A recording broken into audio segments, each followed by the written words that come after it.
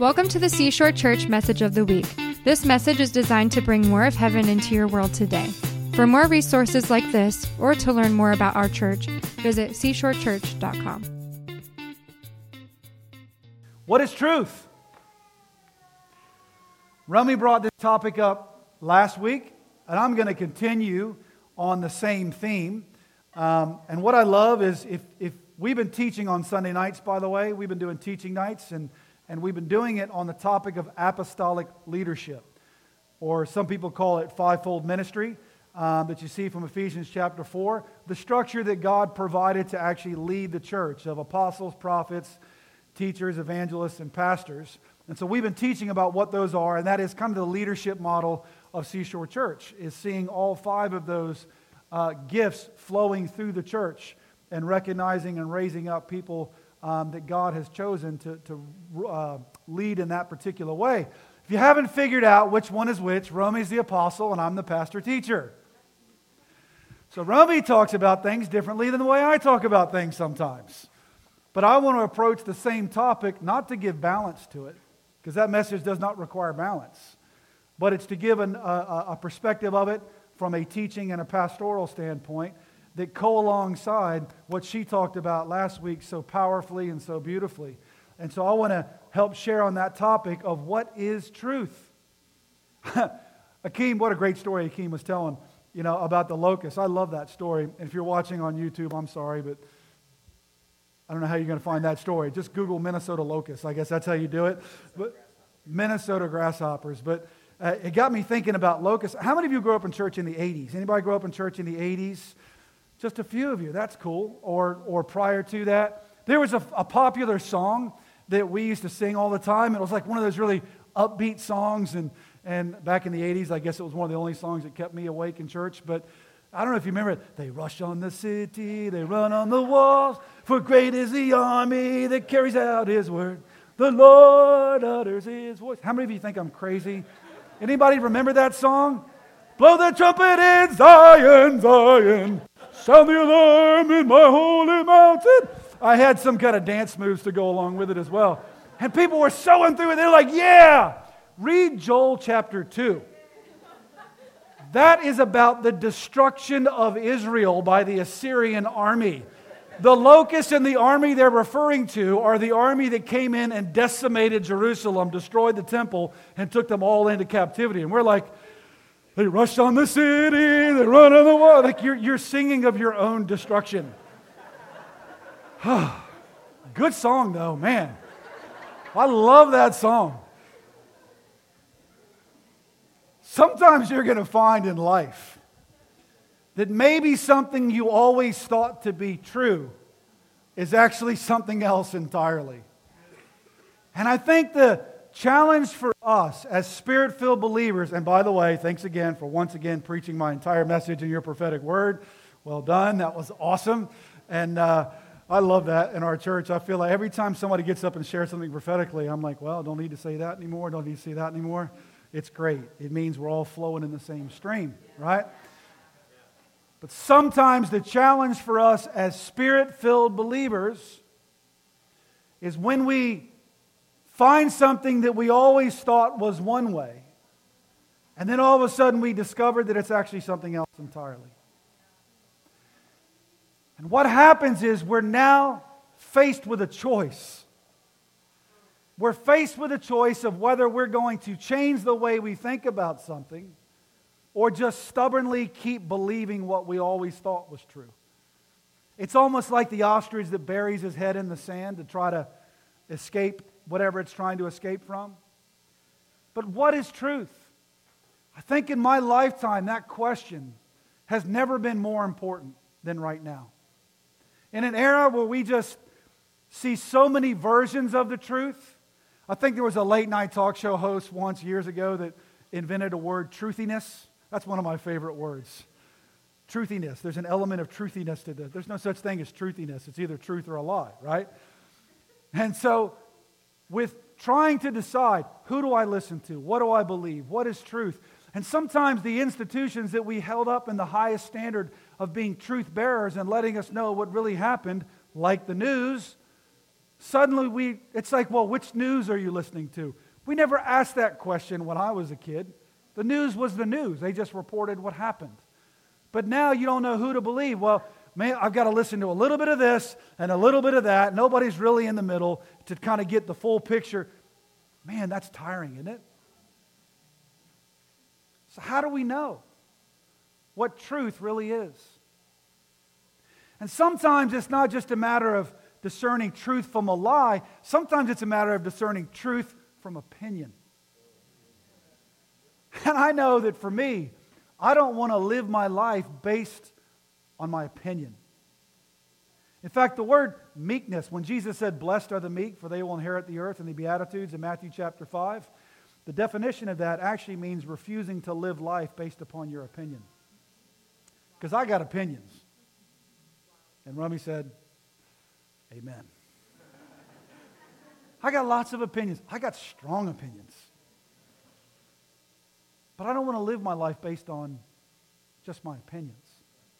And I have to be able to discern for myself what is my opinion on something and what is either the conviction of the Holy Spirit or what does the Word actually teach. John chapter 18, Rummy used this scripture last week. Jesus was arrested, and it was the night of his crucifixion, and he was tried before Pilate, who was kind of the Roman governor of the area. Now, I'll be honest, Pilate really didn't want to see Jesus. Like, they woke him up early in the morning, and these Jews wouldn't go into his house because it was Passover, and so if they went into a Roman's house, they wouldn't be able to celebrate Passover. So they're banging on the Roman governor's door, asking him to come outside because I can't go into your house. You can already tell he's probably a little ticked, right? And so Pilate comes out, and he starts to question Jesus. I don't believe personally, opinion, that there is anything about Pilate that wanted to see Jesus killed. In fact, we read from the text that he actually saw nothing in him that was a reason for his execution. And this is where we pick up the story. Because he begins to ask him, "Are you a king?" This is Pilate asking Jesus. And he says, "You are a king then," said Pilate. Jesus answered, "Well, you say I'm a king." Isn't it interesting that in John's gospel, Jesus never claims to be a king. It's what other people said about him. Another message, another day. Sorry. You say that I'm a king. In fact, the reason I was born and came into the world, that's a pretty big statement. Jesus saying the reason I was born and came into the world is to testify to the truth. Jesus was born to testify to the truth. Everyone on the side of truth listens to me. And Pilate's response, what is truth? John says he retorted like this. In other words, it's almost like this sarcastic, what is truth? You see, because in the Roman pantheon of gods, there were so many gods, and there were so many different ways of celebrating religion, nothing really mattered anymore. It's like, well, you probably have 9 household gods, 3 national gods, and something from the past. Which god do you worship? Greece was even worse. And in that culture, religion was never a matter of conviction. The only reason you worshiped a god was to hope that he might benefit you somehow. So the concept of one God who you fully give your life to and worship didn't make any sense. Or even the idea that there was an absolute truth was completely foreign to the way that they thought. Truth was very relative. It was truthiness. So what's true for you may not be true for me. Sound familiar? It's the postmodernism that crept in back in the 80s and 90s into our intellectual universities and things that taught that truth is not absolute, truth is only relative. That's why you can be offended by me. If I live my life based upon conviction, my convictions offend you. It's ridiculous, right? How do my convictions offend you? I'm not projecting my convictions on you. But if you live in a world of relativism and there are no absolutes, then offense just happens so easily. And you want to be frustrated and ineffective, live your life trying not to offend people. But guess what Pilate did? Pilate tried to live his life not to offend the Jews. Pilate's only job, really, was to make sure there was not an uprising and a revolt from the Jews. That was it. So at all costs, he was going to placate those who wanted that done. If I kill Jesus, it'll stop a riot. If I don't kill him, it may cause a riot. Therefore, go kill Jesus. It's a fear of man. Man, does the fear of man drive people to some really poor decisions. What is truth? I was talking to a friend of mine who's a police officer the other day, and he said, man, I just get lied to all day long. And I was like, me too! It's great! Police officers, pastors, I don't know who else would fit into that. Probably you as well.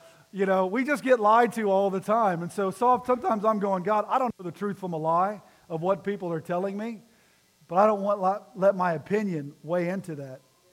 But pretty soon you realize it would be important to know the truth in certain circumstances.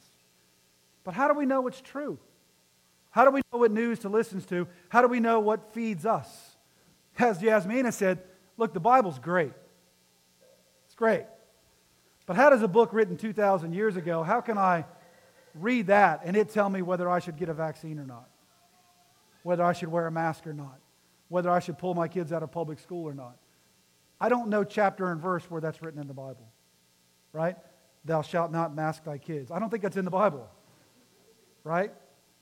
What is our response going to be to governmental authorities who want to keep us from worshiping? At what point do we say, obey governmental authorities, which the Scripture does say? And at what point do we say, but not this far, because this crosses the line to asking me not to worship? Where do we draw the line between our conviction about not allowing religious persecution because we're Americans and this is freedom of religion, but yet the Bible says when you're persecuted, thank God because you're suffering as Christ did? How do I know when this is a time to just be persecuted and when it's a time to stand my ground? These are questions I ask God, and hopefully I'm going to help you see where that is. So the question I ask myself is, what do we do when long-held ways of thinking about things turn out to be not as true as we thought? It's hard. Trust the science. You like that one? I love science. I was studying to be a political scientist. Boy, those are two things that don't go well together, do they? Trust the science. Doctors always know more than you do. I remember there was a moment when we had a pediatrician with our own kids, and Romy is very, very, she researches. Not, I read 3 people said this on Facebook, therefore it's true. She was really digging into some health things, and we had some questions of our pediatrician, particularly, as she brought up last week, the topic is just vaccines for us, but this is not an anti-vaccine message. I'm trying to help you see how to discern truth. But she just had some questions. And she's like, I'm reading this, I'm reading these medical journals, and I've got some concerns. And you can tell that pediatrician is looking at her watch going, I've got 6 more people. And she looked at Romy and she said, you got to stop doing so much research and just trust what I'm saying. I'm so glad she said that. Not all doctors are that way. But I realized she just verbalized something she's always thought. And we're like, thank you. We'll be looking for another pediatrician now very much. Because I don't want to just believe what people tell me. But how do you know what's true? I'm not a doctor. She's not a doctor. We actually want doctors for our kids, but not one that just says, stop doing your own research. Just trust me. How about this one? There's many ways to get to heaven. Have you guys heard that before? There's lots of ways. Surely a good Buddhist will get to heaven and a good Muslim will get to heaven. There's many ways. But yet Jesus said in Matthew chapter 7, for wide is the gate and broad is the road that leads to heaven. Alex, my biblical scholar here, is like, no, that's not right. I love it. I love it. Wide is the gate, and broad is the road that leads to destruction. And many enter through it.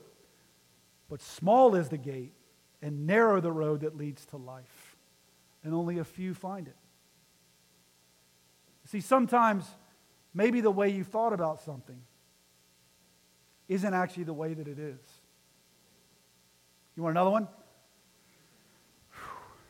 It's Christmas, and I hate to break it to you. Jesus was not born in a barn. I know the live nativity scenes we have where it's like shepherds over here and three kings over here and animals around and he's outside. And many of us grew up thinking that somehow Jesus was kicked to the curb because nobody really wanted him. And so he just ended up in a barn all by himself somewhere. Just he and poor Mary, poor Joseph. Here they are out in the cold and sleeping in a stable because there's no room in the hotel, the inn. That's actually not what happened. You see, the whole concept of an inn in Bethlehem was not what you think it is. In that culture, there were small homes that they had, usually one-room homes. And on the top of that home, they would always make a guest room because hospitality is very important in the Middle Eastern culture. And so they would have a small guest room upstairs in case they had visitors that actually came. And so what happened is that when Joseph and Mary arrived in Bethlehem, and by the way, let's talk about Joseph for a minute. Joseph, we know, was a part of the Davidic line. So he was blood by blood connected to King David, the hero of the Israelite culture. They would have known who Joseph was. Joseph arriving in Bethlehem, the city of David, the place where they knew the Messiah was going to be born. Joseph, even if they don't realize that Mary is carrying the Messiah, him arriving in Bethlehem would have been the most famous last name in town. Anybody would have been honored to have Joseph stay in their home. Anybody would have been honored by that. He wasn't kicked to the curb that nobody ever cared about. And in fact, the inn that's talking about is the extra room that was on top of the house. Because people were all coming back for the census at the time, it means that that room was already occupied, and they wouldn't kick somebody out of that room just to make room for them. So if the inn is occupied, where's the only place that's available? It's the actual room where the family was. And I would say to you that Jesus wasn't born in a barn. Jesus was born in a living room amongst a family that gave Joseph and Mary the best of what they had. So what about the animals? Well, you had to be filthy rich to have a separate barn to your house in Bethlehem at the time.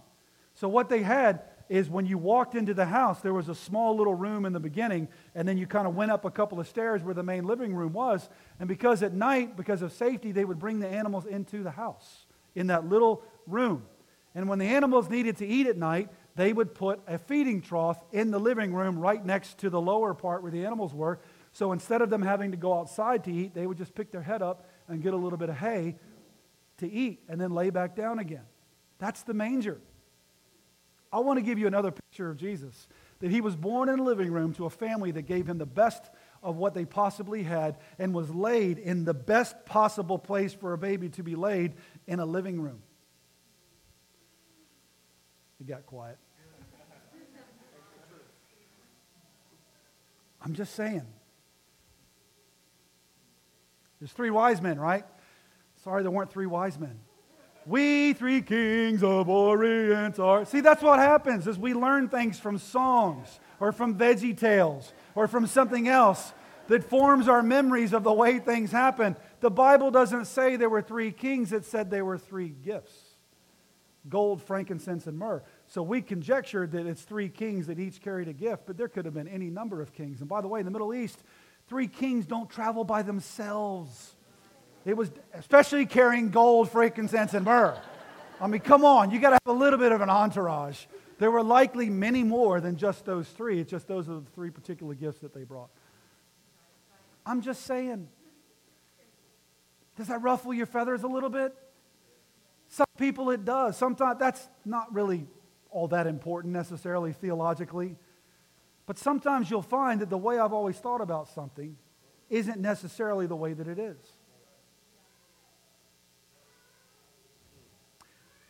When that happens, can I share with you 2 mistakes that I've seen that people make?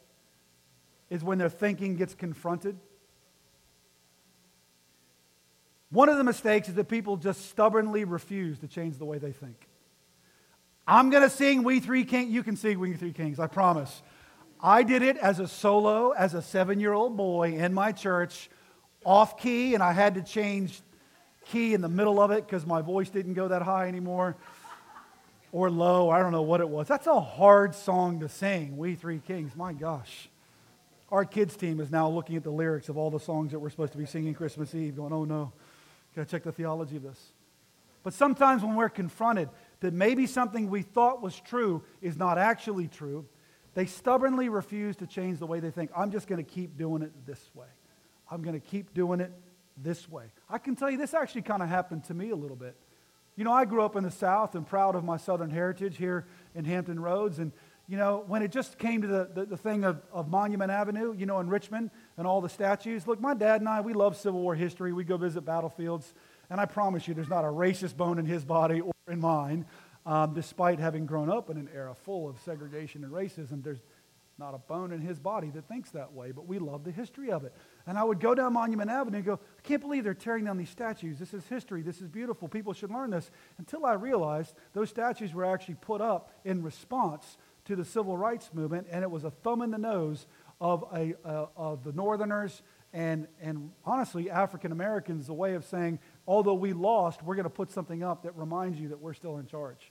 And when I learned that, when I actually discovered that, I went, the way that I thought about these are wrong. These need to come down. That was hard for me to think. Not hard for me to say they need to come down, but maybe the way I've always thought about these statues is wrong. By the way, if you're a white person, it helps to talk to some African Americans about this and maybe get their perspective about it as well too. Because sometimes they see those things very differently to the way we do. And it's easy to go, well, they need to stay, it's history. But if it's offending my brother in a way that creates division between us, what good is a statue? That's just my thing. You may think differently about that, and that's okay. You're wrong, but you can think differently about that. That's okay.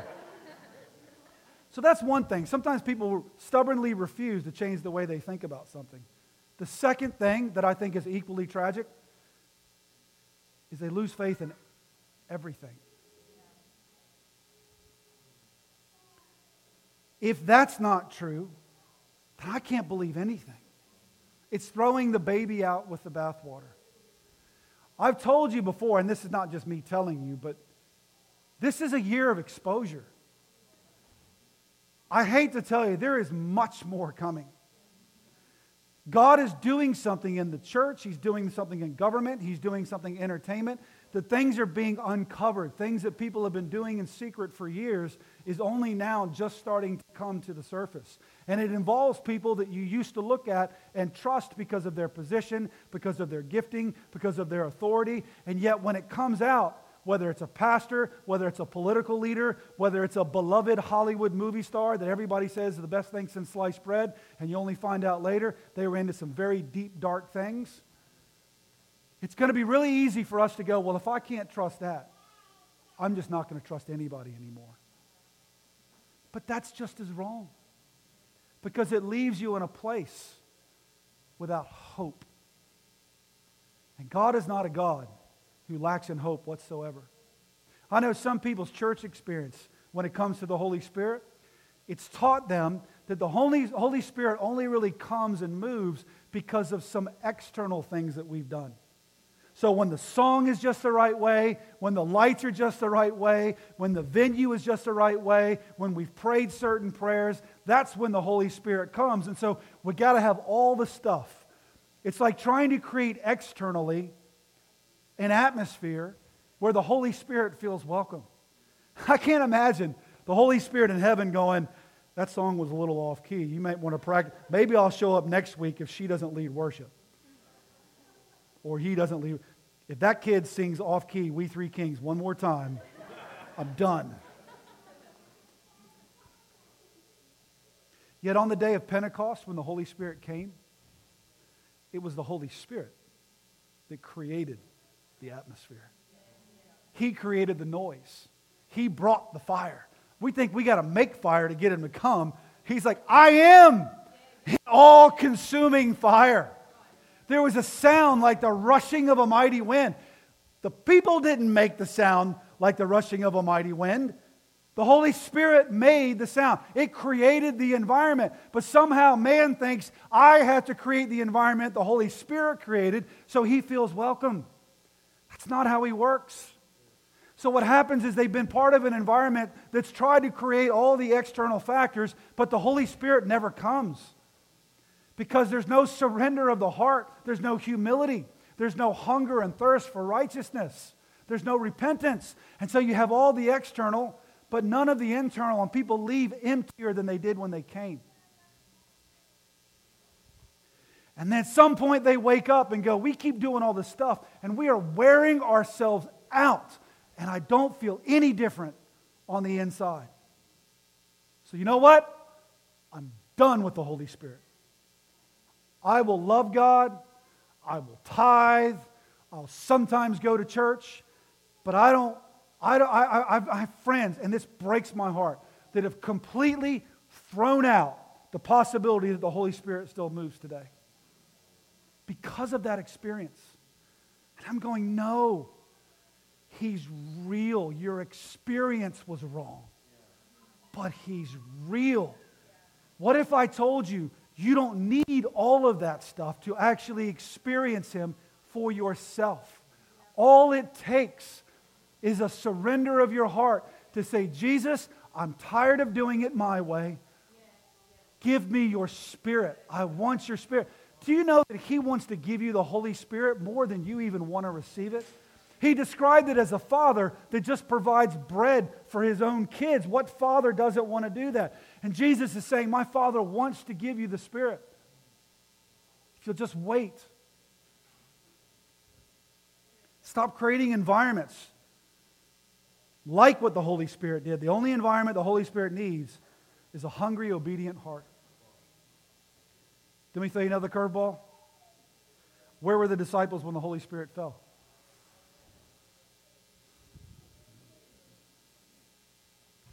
See, a lot of people, every time I say that, they go, well, they're the upper room, right? They're all gathered together in the upper room. No, the upper room was the Last Supper. It said that there were 120 people that received the Holy Spirit. How many of y'all got people coming over for Thanksgiving, Christmas Eve? You ever try to fit 120 people in your house? I have.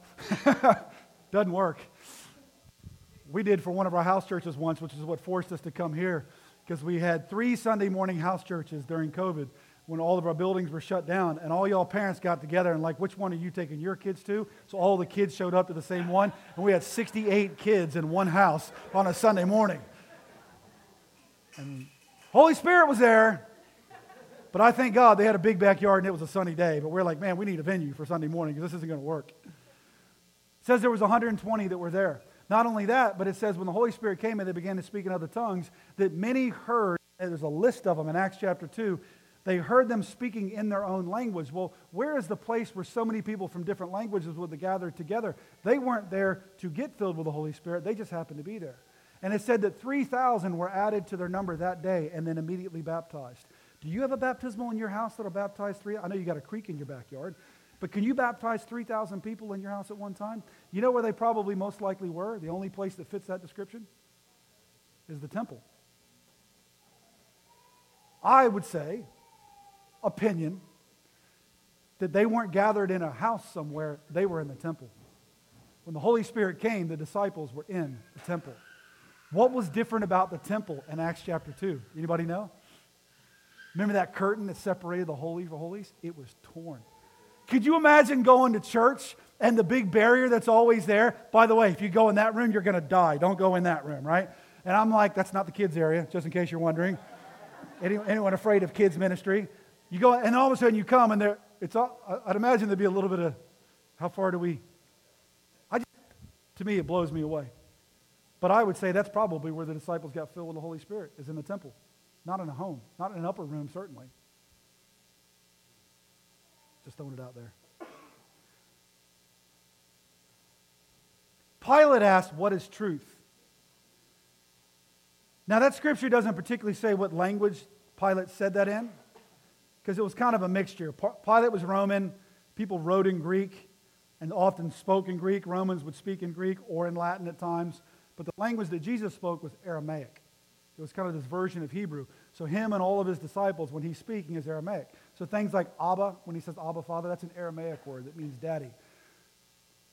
So that question in Aramaic, and I don't know what language Pilate actually spoke when he said, what is truth? But in Aramaic, it's not what. In Aramaic, that question is, who is truth? So it's possible to interpret the scripture not as what is truth, but who is truth. He asked that question. of truth. Jesus says, I am the way, the truth, and the life. No one comes to the Father but through me. He is the narrow gate. He is the narrow path.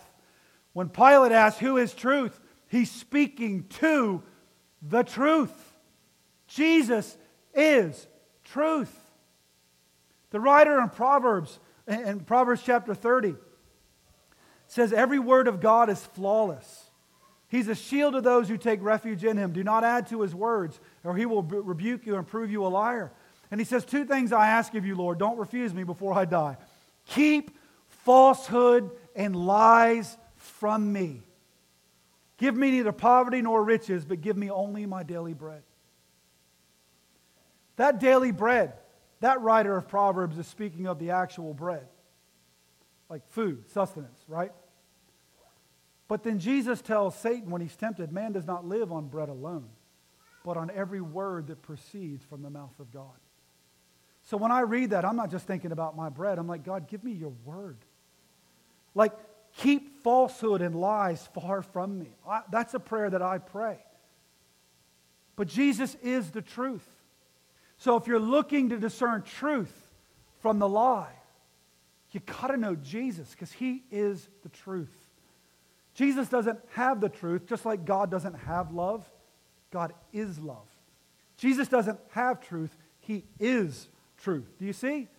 So the way that we discern truth is to be in relationship with the truth, not to just read about Him in a book. When Romy quoted that verse, for you will know the truth and the truth will set you free. That word know, epignosis, is not a head knowledge, it's an experiential knowledge. Like I know Romy. I may know where Hebrews is in the Bible, but I know Romy. When the Bible says you will know the truth, it's this experiential knowledge that he's talking about. So in other words, if you are experienced in relationship with Jesus, the truth, then you will know the truth and truth will set you free. Having a head knowledge of the truth doesn't set you free. It's the experience with Jesus of the surrendered heart to Him. And the fully giving over of yourself and your opinions and your wills to Him is what helps you to discern truth from a lie or truth from opinion. Does that make sense? Oh my goodness. Proverbs 3, 5, and 6 says, trust in the Lord with all your heart and lean not on your own understanding, or you could say your own opinions. In all your ways submit to Him and He will make your paths straight. Every day we face a choice. Will I lean on my own understanding or will I trust the Lord? As we finish today, let me show you 2 things that we have to help us tell the truth from lies. Okay? Number 1, it's your Bible. I was going to hold my iPad up. I got a new Bible this week. I love it. I'm actually reading it now. It's the Word. Ephesians chapter 6, that scripture that talks about the armor of God, says, stand firm then with the belt of truth buckled around your waist, with a breastplate of righteousness in place. Take the helmet of salvation and the sword of the Spirit, which is the Word of God. Take up the sword of the Spirit and pray in the Spirit on all occasions with all kinds of prayers and requests. The Word of God will help you to discern truth from a lie. It will help you to discern right from wrong. The Bible says it's like a 2-edged sword that divides soul and spirit. Do you know what your soul is? It's your mind, your will, and your emotions. And your spirit is the thing that Jesus saves. So it helps to divide between your will, your opinion, and what the Word of God has to say. That's what the Bible does for us. The second one is the Holy Spirit. So the Bible and the Holy Spirit are what help us to discern truth from a lie. The 2 words here, maybe you've heard these in Greek. I don't mean to have a Greek class here today, mainly because I don't speak Greek. But logos and rhema, right? That logos is the Greek word that means the written word of God, and rhema is the spoken word of God. Anybody ever heard that before? Is that brand new? It's okay if it's brand new. So there's the logos, which is the word of God, your Bible, and then there's the rhema, which is the spoken word. So some of the prophetic words that you saw here today, that's partially rhema, it's the revelation. Here's the problem. For too long, it's been taught that these 2 things are separate, and they're not. You see, Rhema comes under Logos. So there is no separate voice of God from the written Word of God. Because Rhema, the spoken Word of God, is what illuminates the written Word of God. You cannot separate these things out. And this is where I think we get it wrong sometimes. You know what it sounds like? I'm just waiting for Jesus to tell me I can divorce my spouse. Well, keep waiting. Because you don't get to just walk out of a marriage because you don't want to be married anymore. So what you're waiting for is for somebody else to tell you it's okay. Because Jesus isn't going to say it. Why can I confidently say that? Because His Word says you can't just walk out from a marriage because you don't want to be married anymore. Are there grounds for divorce? Yes, I believe the Bible does teach that. This is not a message on divorce. I'm just saying, if you're separating Logos from Rhema, you're trying to say, God will speak to me directly regardless of what the Word says. And God doesn't work that way. He won't negate His Word. Do you know what happens when we separate Logos from Rhema? Rhema from Logos? You get a cult. Anybody ever heard of the Book of Mormon? That's Rhema divided out from Logos. Another testament. There is no other testament. Did we not just read, don't add to the Word? We just read that from Proverbs, right? Every word of God is flawless. Do not add to His words, or He will rebuke you and prove you a liar. I'd be careful about doing that. God will speak to us through His Word. But as I said before, although the Bible is all God, not all of God is in the Bible. Like He can't be contained within the pages of a book. And it's a long book. If you've tried to read the Bible in a year, I've tried, failed many times, it's taken me several years to do it, right? It's a lot in there. But all of God isn't contained in the Bible. But yet all of the Bible is God. It's God-breathed, God-inspired, right? So we can trust the Word of God, but understand that we need more than just the Bible to understand how to live the life that God's called us to live. It's Word and Spirit. So the Bible, I've looked, doesn't have the word vaccine, doesn't have COVID, doesn't have masks. So how do I know what that's just the topics today. Trust me, there were other times when they're going, well, what about drugs? Oh, marijuana, that's a good one. Should we go there? Can a Christian smoke weed? Gosh, the word marijuana is not in the Bible. It says don't get drunk with wine. So in other words, don't be influenced by outside sources. So I would equate those two together. But if it's out of balance, you don't understand it's actually a verse about being filled with the Holy Spirit more than it is about not doing something else. Stay on track. But there's always questions about how does the Word of God speak directly to the question that I have. It's why you need the Holy Spirit. So the Holy Spirit, Jesus describes as the Spirit of truth. Paul describes it as the Spirit of Jesus. So when Jesus ascended into heaven and said, lo, I'll be with you even till the ends of the age, He was talking about the Holy Spirit, the Spirit of Jesus, that resides in every believer who wants Him. And He guides us in to all truth. 1 Corinthians chapter 2, where it says, no eye has seen, no ear has heard what God has in store. That's another song. No eye has seen. You ever heard that one? I'm not going to keep singing, I promise. So it's easy to say, look, no one has perceived it. But the Scripture actually says, these are the things God has revealed to us by His Spirit. So where we can't see things for our natural eye, where we open up our Bible and can't find the answer to the specific question that we have, the Spirit reveals to us the truth of God's Word. It doesn't contradict what His Word says, but it illuminates it so that we can understand what the Word of God has to say. John 16:13. But when He, the Spirit of truth, comes, He will guide you into all the truth. He will not speak on His own. He will speak only what He hears, and He will tell you what is to come. If we understood everything, we wouldn't need the Holy Spirit. But I read my Bible, and trust me, I get confused all the time.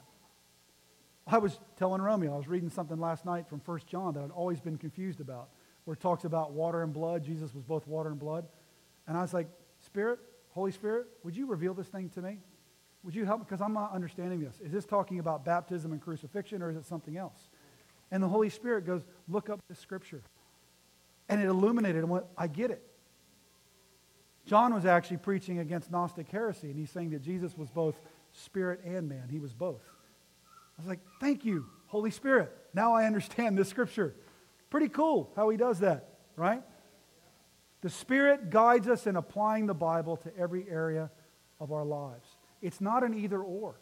It's not, I know my Bible, but I don't need the Holy Spirit. And it's not, I have the Holy Spirit, I don't need to read my Bible. They both work together. Make sense? I'll close. Can I share a scripture with you why this is important? Proverbs chapter 26, verse 4. Can you guys see that? Do not, everybody say do not. Do not answer a fool according to his folly, or you yourself will be like him. Pretty plain, right? Do not. Look at verse 5. Answer a fool according to his folly, or he will be wise in his own eyes.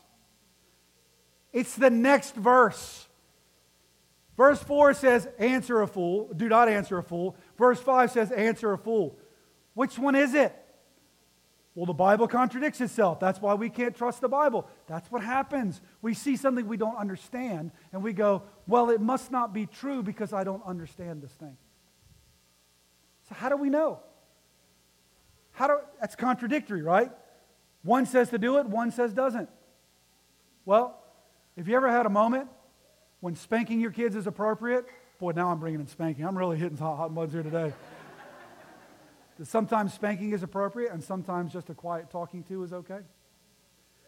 Because there's some moments when you need to answer a fool, and some moments when you don't need to answer a fool. And when it comes to disciplining my kids, boy, am I grateful for the Holy Spirit. Because I will get it wrong every time. But there's some moments when I wanted to come in and discipline, and the Holy Spirit says, no, you need to talk to him. And there's moments when I want to talk to him, and he's like, no. Not now, when they were much younger, right? The Holy Spirit will guide you into whether this is an answer or do not answer moment. Those aren't contradictory. There's just moments when one of those is appropriate and one of those isn't. But if I'm only going on logos, only just the word, I won't know. But when the Holy Spirit in me is guiding me into all truth, he's saying this is one of those moments and this is not. Psalm 23, it says, your rod and your staff, they comfort me. Do you know a shepherd's crook? The rod and staff are not two different things. That's often, I'm putting all kinds of stuff here today. The rod and staff aren't two different things. Some people teach the rod was a club and the staff. It's not. It's the same. It's a shepherd's crook. One end of it is a rod and one end of it is a staff. So there's some moments when you take the little hook and just kind of pull it in, and there's some moments when you go to use the other side to let the sheep know what's up. Right? So how do I know as a shepherd, and I'm a shepherd, I'm a pastor, I have to know what moments are rod moments and what moments are staff moments. Because even as a pastor, sometimes you just pull them back in, and sometimes you got to give them a whack. And I know I'll probably whack a little more than I should sometimes. So I've got to come back and say, Holy Spirit, is this a rod moment or is this a staff moment? Because I need your direction. Because you've given me both. But I don't know which one to use right now. He will help you. Parents, the Holy Spirit will help you know what's appropriate for your kids. He will help you. He will guide you into all truth. Can I pray for you? Lord, I thank you that you have given us your word, your logos and your rhema, your written word and your spoken word. I pray, Lord, that you would open our ears. Jesus, two of the primary ministries you had on earth was to open blind eyes and open deaf ears.